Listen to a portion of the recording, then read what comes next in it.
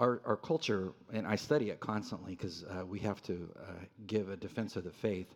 Our culture has many erroneous systems of belief, worldviews, and they would be called. You can list them all. There's progressivism, pragmatism, hedonism, nihilism, Marxism, atheism, agnosticism, skepticism, and the list is long. But as Christians, you should know what those systems teach so that when you run into somebody who's been duped by those systems, you know how to present to them the faulty, erroneous, untenable nature of said system and the superiority of the gospel of Christ. You should have an answer. The book of 1 John tells us how to give an answer to a culture that needs Christ. And as we study this book, you're going to see that the two greatest things that you can pay attention to is giving time and attention to true words and to a true walk. Attention to true words, that you speak truth, even if it's costly to you, and that's backed up by a true life. Because if you speak true words and you have a compromised life, they will spot the hypocrisy straight away. Even a high school student will. In fact, they're really good at noticing it. And so look for consistency between what you teach as truth and that your life actually reflects the truth. 1 John, written by John, the beloved disciple of Christ, while he was in his 90s, was written to the 7 churches of Asia Minor. They were infiltrated back in the day by Gnostic teachers, philosophers, and we've studied Gnosticism many times as we've gone through this book. But they basically denied the full deity of Christ. They opted for a mind-body division, that the mind is more powerful than the body. And what the mind conceives is what is reality, and what happens to the body doesn't matter. And so that led to antinomianism, lawlessness. You could live however you wanted to because you're a rule unto yourself. Sound familiar? It is in our culture today. My mind decrees what reality is, which goes against Aristotelian understandings of first principles of logic and what is reality. And so if you come to our apologetics conference in October, the 7th and 8th, we have Hugh Ross is going to be here. Greg Kokel is going to be here. Some of the great Christian apologists. I'm going to be teaching a class as well on the concept of truth. What is truth as opposed to how the world views truth? Because John's speaking about truth. What is truth? And he's teaching it in this book to these churches that have been infiltrated by these false systems. And these people have duped many of the Christians. Churches are split. The churches are a mess. And so John, as the beloved pastor, is writing them a love letter to call them back to walking with Christ and to heal those churches. And so if you go back to chapter 1, verses 1 to 4, his introduction, the things that he says there about Jesus are merely words that counter what the Gnostics were saying about who is Jesus. Because they messed up on the person of Christ. And he brings you back at the very beginning with who is Jesus. When you get to chapter 1, verse 5, from what he says there about that there's no darkness in God, he's telling you the Gnostics believe that God can be composed of light and darkness. And that's what they taught, that's logically inconsistent, but that's what they taught. And so he's gently telling these Christians, here's what is true. Let me explain to you what is truth. And here's what is false. And by the way, let me talk to you about your walk. Because there's nothing more persuasive than a person who knows biblical truth and isn't afraid to speak it, and it's backed up by a life that reflects Christ. That's persuasive. And so as we look at this book, you'd be thinking to yourself, is my life a component of these two things? I don't know, did you ever do the teeter-totter when you were a kid? Am I dating myself? Did you even have them anymore? You know, we always did it to where you hit the ground hard and tried to eject your friend. Did you? Yeah, we did that on purpose to see how high we could fly.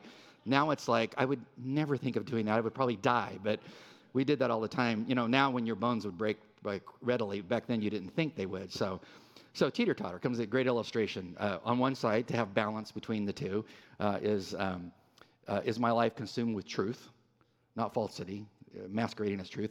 And on the other side, the balance is, does my life look like Christ? I mean, that's basically your Christian walk. And so as we look at this chapter before us, chapter 228 through chapter 4, verse 19, I've told you that entire section is a unit designed to answer one basic hermeneutical question. Here's the question. We'll pose it again. We're going to go through this many times because it's the main idea of the whole section. What does bold belief look like in trying times? Because he lived in trying times. where the church was under attack. Nothing's different today.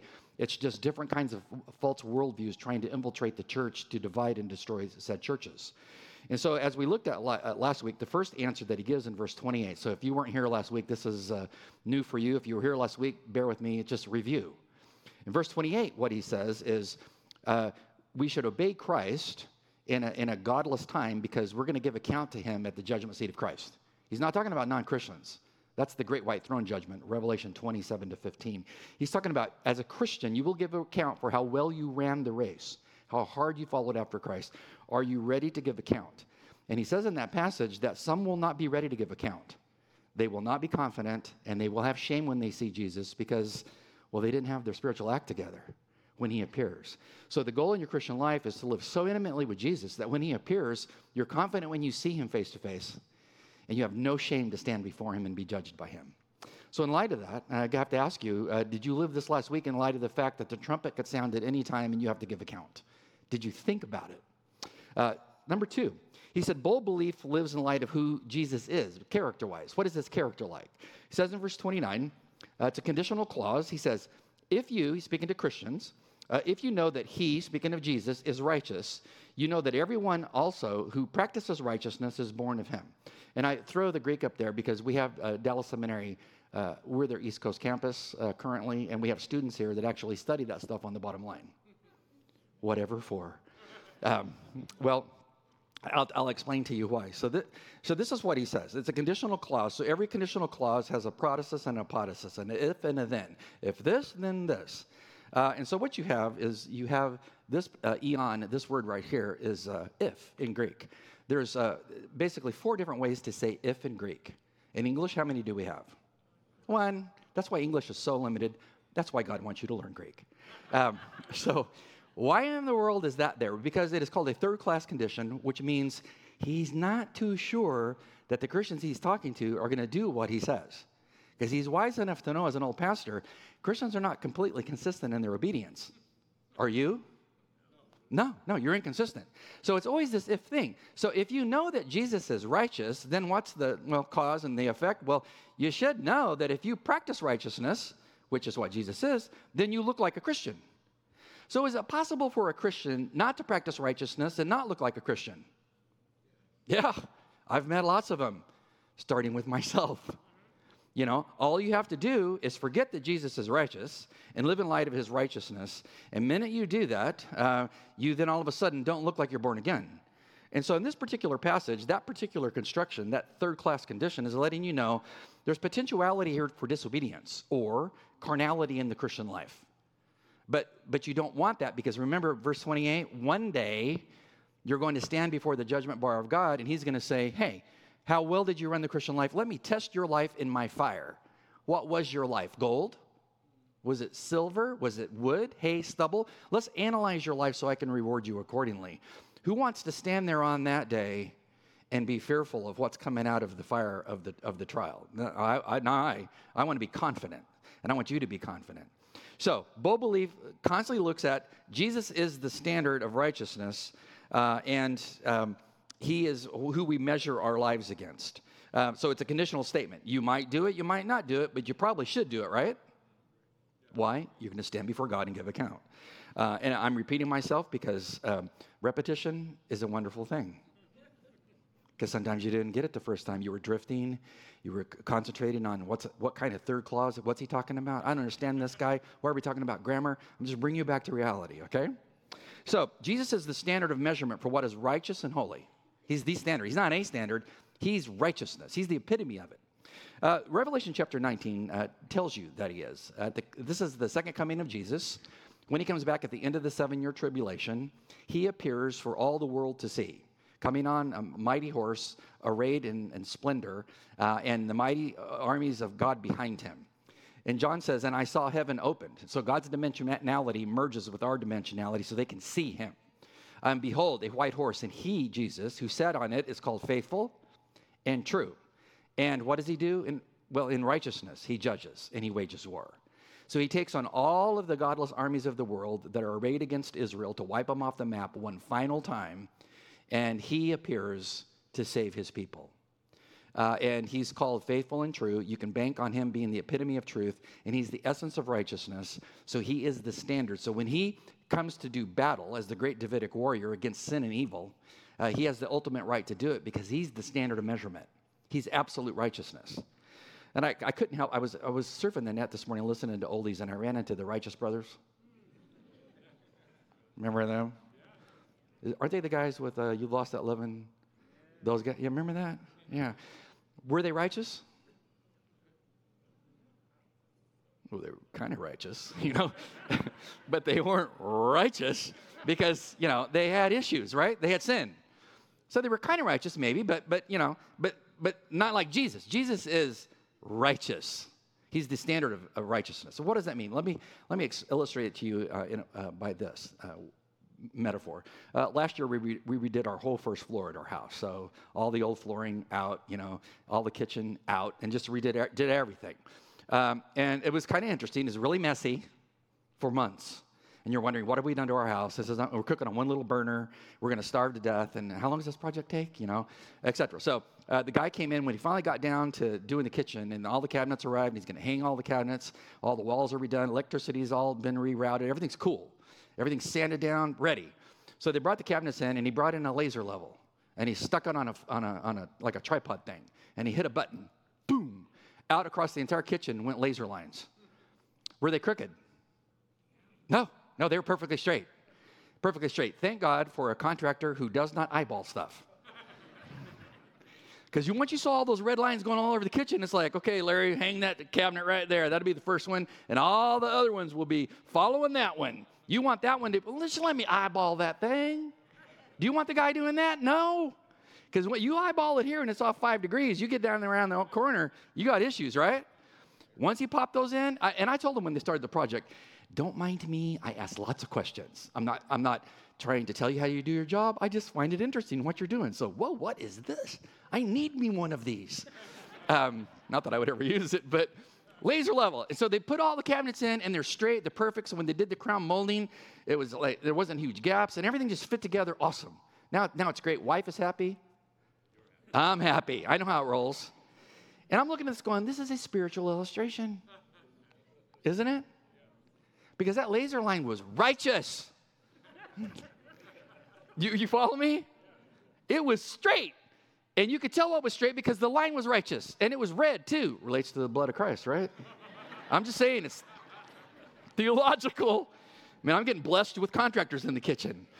So when it says Jesus is the righteous one, he's a standard of measurement, which means if I study his life as a Christian, and I do, if I model his life, and I seek to on a daily basis, then I mature in the faith and I look like I'm born again.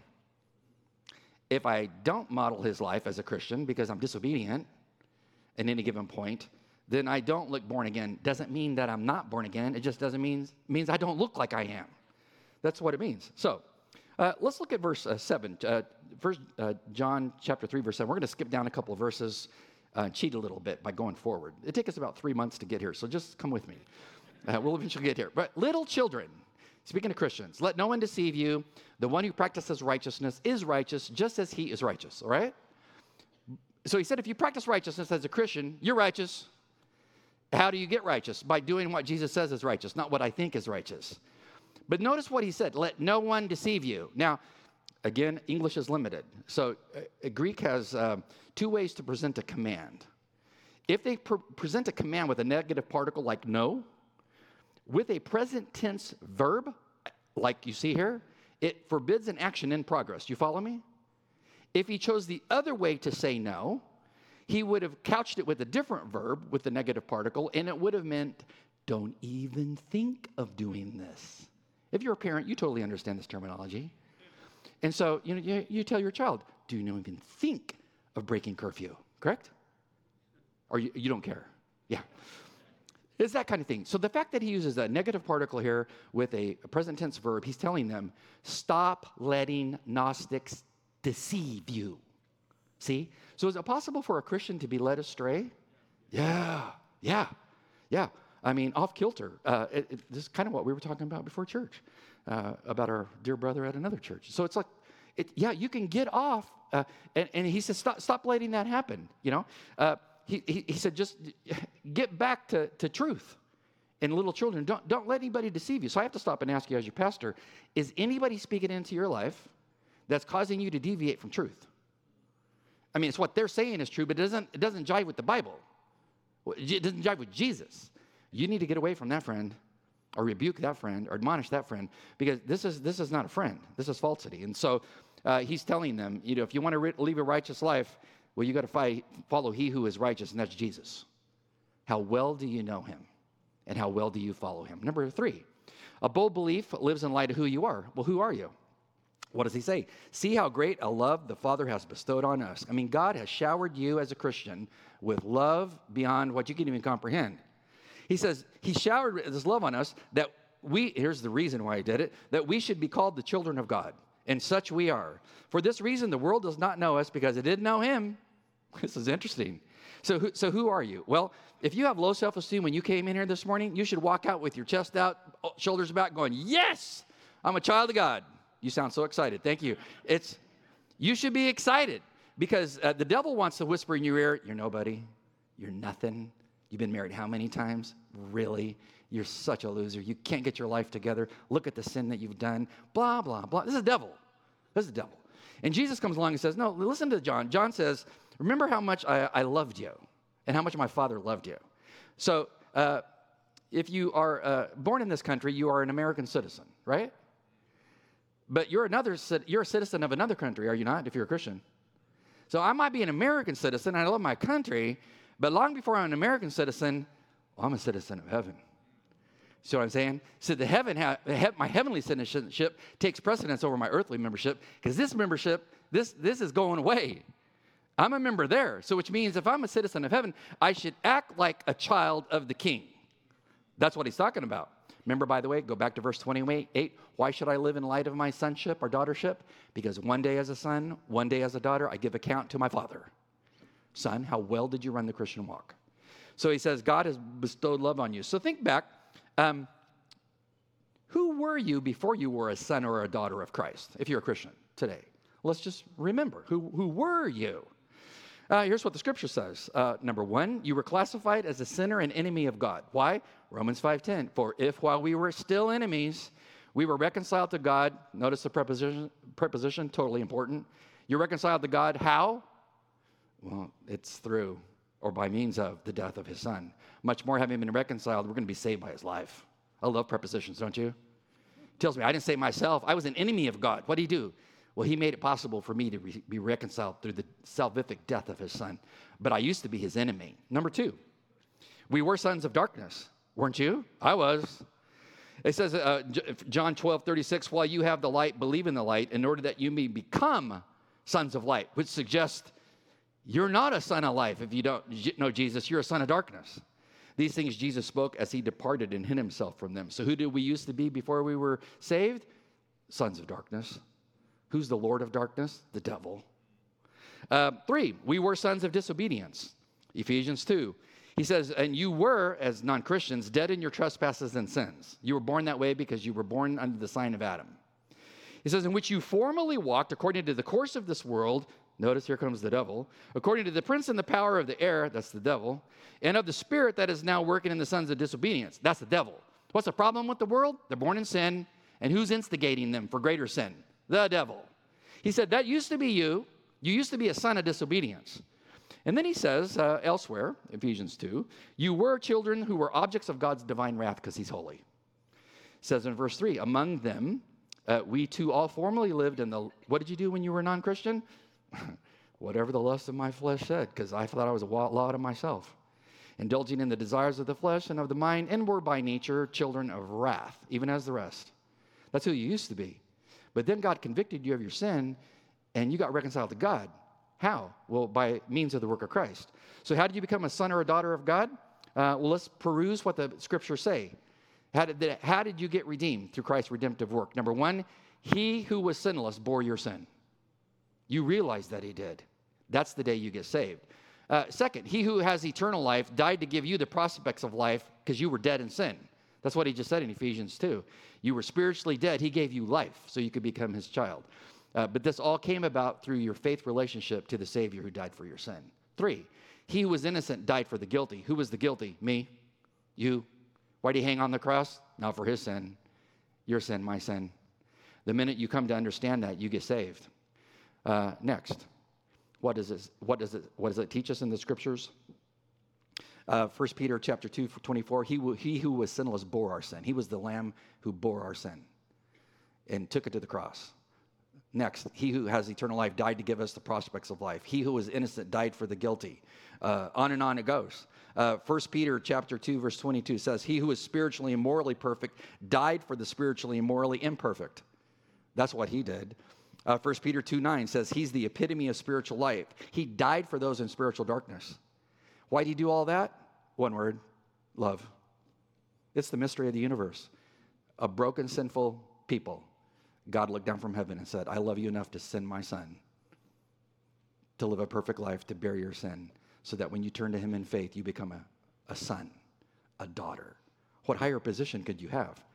Now, here's the thing. If you are a son or daughter of God, then go live like it.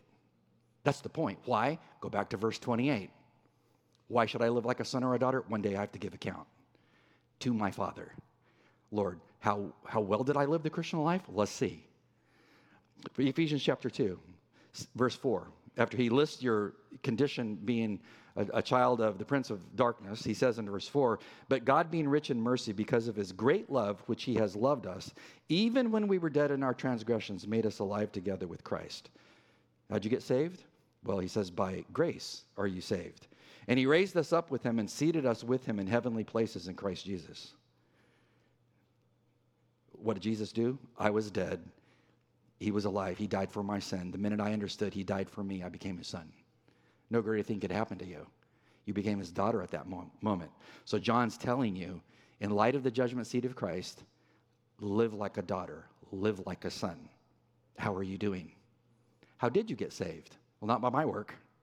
Ephesians 2, verse 8, for by grace have you been saved through faith, that not of yourselves, it's the gift of God, not the result of works. Why? So that no one could boast. We talked about this last week. We would boast in our works if we could do it. And he says, no, I'm going to save you by the work of my son, not by your work. So if you die and you stand before the pearly gates and Peter asks you, why should you get into heaven? What are you going to do? Well, hey, consider my spiritual works. What do you think is going to happen at that point? No entrance. No entrada. You're gone, dude. You're not coming in. Why? Your works don't matter. What work matters? Jesus. All you got to do is when you stand before Peter at the pearly gates is just say, I got the work of Jesus all over me. And you're in. You're a son, you're a daughter. So I tell you, can the people in your life, your husband who's lost, your wife who's lost, your friends that you carpool with or slug with, are they slugging now because of COVID? They still don't? Okay. So as you're in your car by yourself and you get to the Pentagon, wherever you are, battalion commander, whatever you are, can everyone around you see that you're a son of God, a daughter of God? Can they see? Can they look at your life and go, I don't know what they got, but I got to have me some of that? Because one day you give account to God. Why? Because God poured his love all over you to save you. So then he throws in here, which is real interesting, in chapter 1, verse 3, he talks to us just about how it says, for this reason, the world did not know us because they didn't know him. They didn't recognize Jesus. By and large, I mean, the majority of them didn't recognize this was God in the flesh. So they crucified him. There's some that came to know him, but they were a small amount. As Jesus said, narrow is the way that leads to life. Broad is the road that leads to destruction. And so most people didn't realize that was the Lord of glory walking among them. And so Jesus says in John chapter 15, if this is how they treated me, prepare yourself. What did he say? Well, John 15, verse 20, remember the word that I said to you. What did you say, Lord? Well, a slave isn't greater than his master. Notice the conditional clause. If they persecuted me, what's going to happen to you? They're going to persecute you. Why are they going to persecute you? Because he says if they kept my word, they would keep yours also. But all these things they're going to do to you for my name's sake because they don't know the one who sent me. They don't know the Father. And so they don't know me. And he says they're going to persecute you for my name's sake. They're going to persecute you and actually think they're doing God a favor. But they don't know me. You ever been in a situation where you're surrounded by a whole bunch of non-Christians and you stand up for that which is true and they look at you like you're from Mars? You're like, what are you talking about? They don't know where you're from. They should be able to look at you and go, child of God, son of God, speaking truth of God. No, they don't look at you that way. They're like, they are a problem. And we have to deal with them somehow. Because the Christian won't go along to get along. You won't. You won't wink at wickedness. You won't embrace misguided zeal to redefine reality. You won't kowtow to their imitation. You speak truth. You live truth. Remember the balance? I speak truth and I live a godly life. And that bothers the lost around you. And hopefully, by them being bothered, they get convicted by the Spirit. They get saved. But are you living like a son or a daughter? Why should you do it? Go back to verse 28. Because one day, you as a son have to stand before him. Are you really ready for that day? I think about it all the time. Older I get, the more I think about it. Why? Road narrows, doesn't it? When you're 20, you're thinking, I got all the time in the world. When you're 60, you're thinking, I ain't got much time. When you're 80, I'm on borrowed time. You know? So prepare yourself. That's all he's telling you. Have bold belief. Last, he says, bold belief lives in light of who you will be. You could do a whole sermon series on this one section here, but I'll summarize for you. It's so exciting. Live in light of who you're going to be. Who am I going to be? Well, remember I told you my citizenship is here on earth, but it's also elsewhere. Where's my citizenship? I'm a child of God. My citizenship is in heaven. Where am I going? Heaven. Well, I should live in light of who I'm going to be when I see him face to face. That's what he says here. Beloved, now we are the children of God. It does not yet appear what we will be, but we know when he appears, we're going to be like him. Why? Because we're going to see him just as he is. Imagine, on the day the Lord appears, what happens to you? Boom, instantly you reflect him in every way. Beyond even things that are even described in Scripture. But we need to talk about this for a minute because inquiring minds want to know, don't they? I mean, when I see Jesus face to face, like what's going to happen? Number one, you will be you. You're going to be you. If you don't like you now, start praying about it. You're going to be you for eternity. You don't lose your identity. Well, how do I know that? When Thomas, doubting Thomas, saw the resurrected Lord and saw the wounds and everything, he exclaims in John 20:28, my Lord and my God. He knew exactly who Jesus was. When Jesus was resurrected, he didn't come back with another name. He came back Jesus. Why? Because they knew who that was, which tells us if I'm going to be like him when I see him, I'm still Marty, but it's going to be the new improved Marty. Same with you. I'm talking about number two. You're going to have your emotions. You're going to have your emotions. Now, I know all the military people here, we don't have emotions. This is a straight line. No. You come and you go. You come and you go. You know. And so everybody here has emotions kind of like a roller coaster, correct? Confess now. I mean, it happens. But you're going to have emotions, but they're going to be perfect emotions. That's the cool part.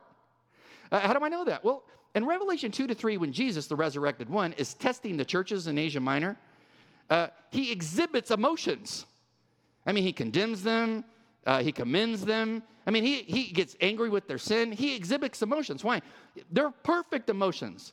Now you're like, you got messed up emotions. Only the front row is getting this, but the other ones are like at stage lights. He can't see me. Well, God can. So when you're with Jesus and you see him face to face, you're not only going to be you with your identity, you're going to have emotions that are not tainted by sin. I mean, don't your emotions get you in trouble and you sit around and think, what in the world was I thinking? No, perfect emotions. Number three, your name is going to be your name. You like your name? Your name's going to be your name. How do I know that? Because Isaiah 66, it says this, verse 22. For just as the new heavens and the new earth, which I will make, will endure before me, declares the Lord, so your offspring and your name will endure. Well, if Abraham's name is going to endure, we must make a deduction. Well, then other names must endure, which means I'm stuck with Martin. I mean, I don't know if my mom's here? Was it your idea? It was her idea. Blame her. She's back there by the camera. Yeah. Martin, what's it mean? Warrior. Okay, kind of fits. I mean, do you think it fits? I mean, it's like spiritual. Yeah, thank you, Mom.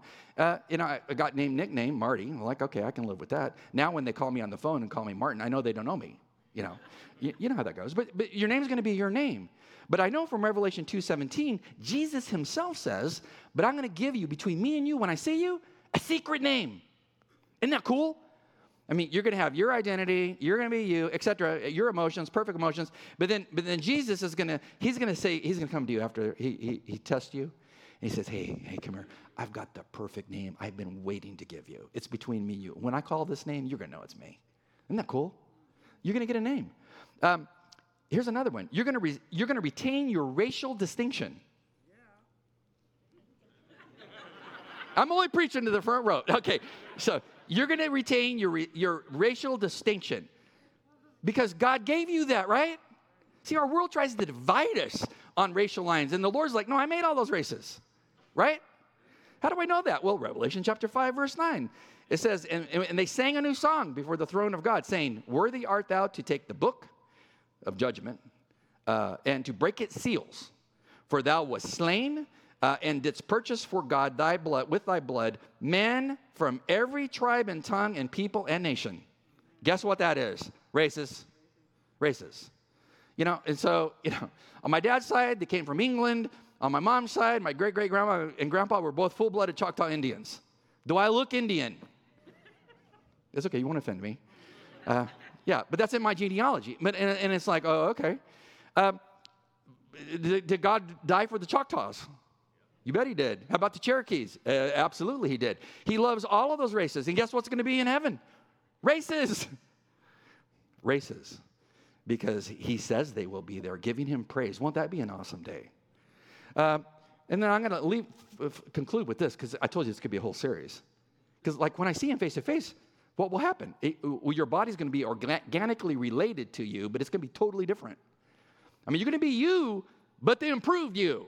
A resurrected body. Oh, this is awesome. 1 Corinthians 15. I'll just read it to you. I'll make a couple comments. Paul says, you fool. That which you sow does not come to life unless it dies. And that which you sow, you don't know what body which it's going to be, but bare grain perhaps of wheat or something else. Depends on what you planted. But God gives it a body just as he wished, and to each of the seeds a body of its own. So think about this. What is he talking about? If you plant a tulip seed, you know what it looks like? Little round tulip seed. You plant it in the ground. When it comes out, does it look like that? No. It looks radically different. I mean, totally. Is it genetically related? Mm-hmm. It's organically the same thing, but radically different. And that's what Paul is saying. It depends on what you put in the ground. But when they put you in the ground, when you come out, it's going to be radically different. Amen to that? All flesh is not the same flesh, but there is one flesh of man, another of beasts, another of flesh of birds, another of fish. Let's stop right there. What did he just tell you? Well, think about it. Paul says, look around. There's different kinds of flesh. My dog, Riley, has one kind of flesh. The squirrels in my backyard, they're from the devil. They have another kind of flesh. It's like fish have another kind of flesh. What's Paul say? Think about it. All the different kinds of flesh really tell you if there's all kinds of different variety here in God's presence, expect another kind of flesh. Could you imagine? I mean, what's wrong with this flesh now? You got issues? Sunspots? Like when you're young and you don't have those and they appear on you and you're like, where'd that come from? From sun tanning too much. Stuff grows on you, tags and things. You're like, what in the world? Am I relating? Can you understand? Or you're just totally perfect bodies? The chest has shifted. You tell your children, used to be 50 inches with a 30-inch waist. Now it's, whoop, anyway. Imagine perfection. And now, keep reading. It's too exciting. He says there's heavenly bodies. If you look up earthly bodies, but the glory of heaven is one, the glory of the earth is another. There's the glory of the sun, the glory of the moon, the glory of the stars, for stars differ in their glory. So also, notice the equation, is the resurrection of the dead. It is sowed a perishable body, but it's raised imperishable. He says it is sown in dishonor, it's raised in glory. That's the word for brightness. It is sown in weakness, it is raised in power. It is sown with a natural body, it's raised a spiritual body. If there's a natural body, which there is also a spiritual body. Paul says, wake up. He says, if you just look up and you see all the different light variances between the stars, we're going to glow like them because we'll be exposed to the glory of Christ. And he says this in Daniel chapter 12, verse 3. It says we will glow like the stars. Why are we glowing? Because we're near Jesus. In a new body that knows no age, knows no decay, knows no pain. What's the point of all this? Live in light of who you are, who you're going to be. If you're going to be this resurrected person in the presence of Christ, beholding his glory, shining as the stars, can't you just do a little bit of that right now? I mean, give people a taste of what lies ahead by your life. Because when Stephen was stoned and they were stoning him, he looked up into heaven and he saw God. He saw Christ. They said his face looked like that of a what? Angel. Because he's reflecting the glory. That's what John's saying, is reflect the glory. Why? Well, because he poured his love all over you. So you pour your love all over him.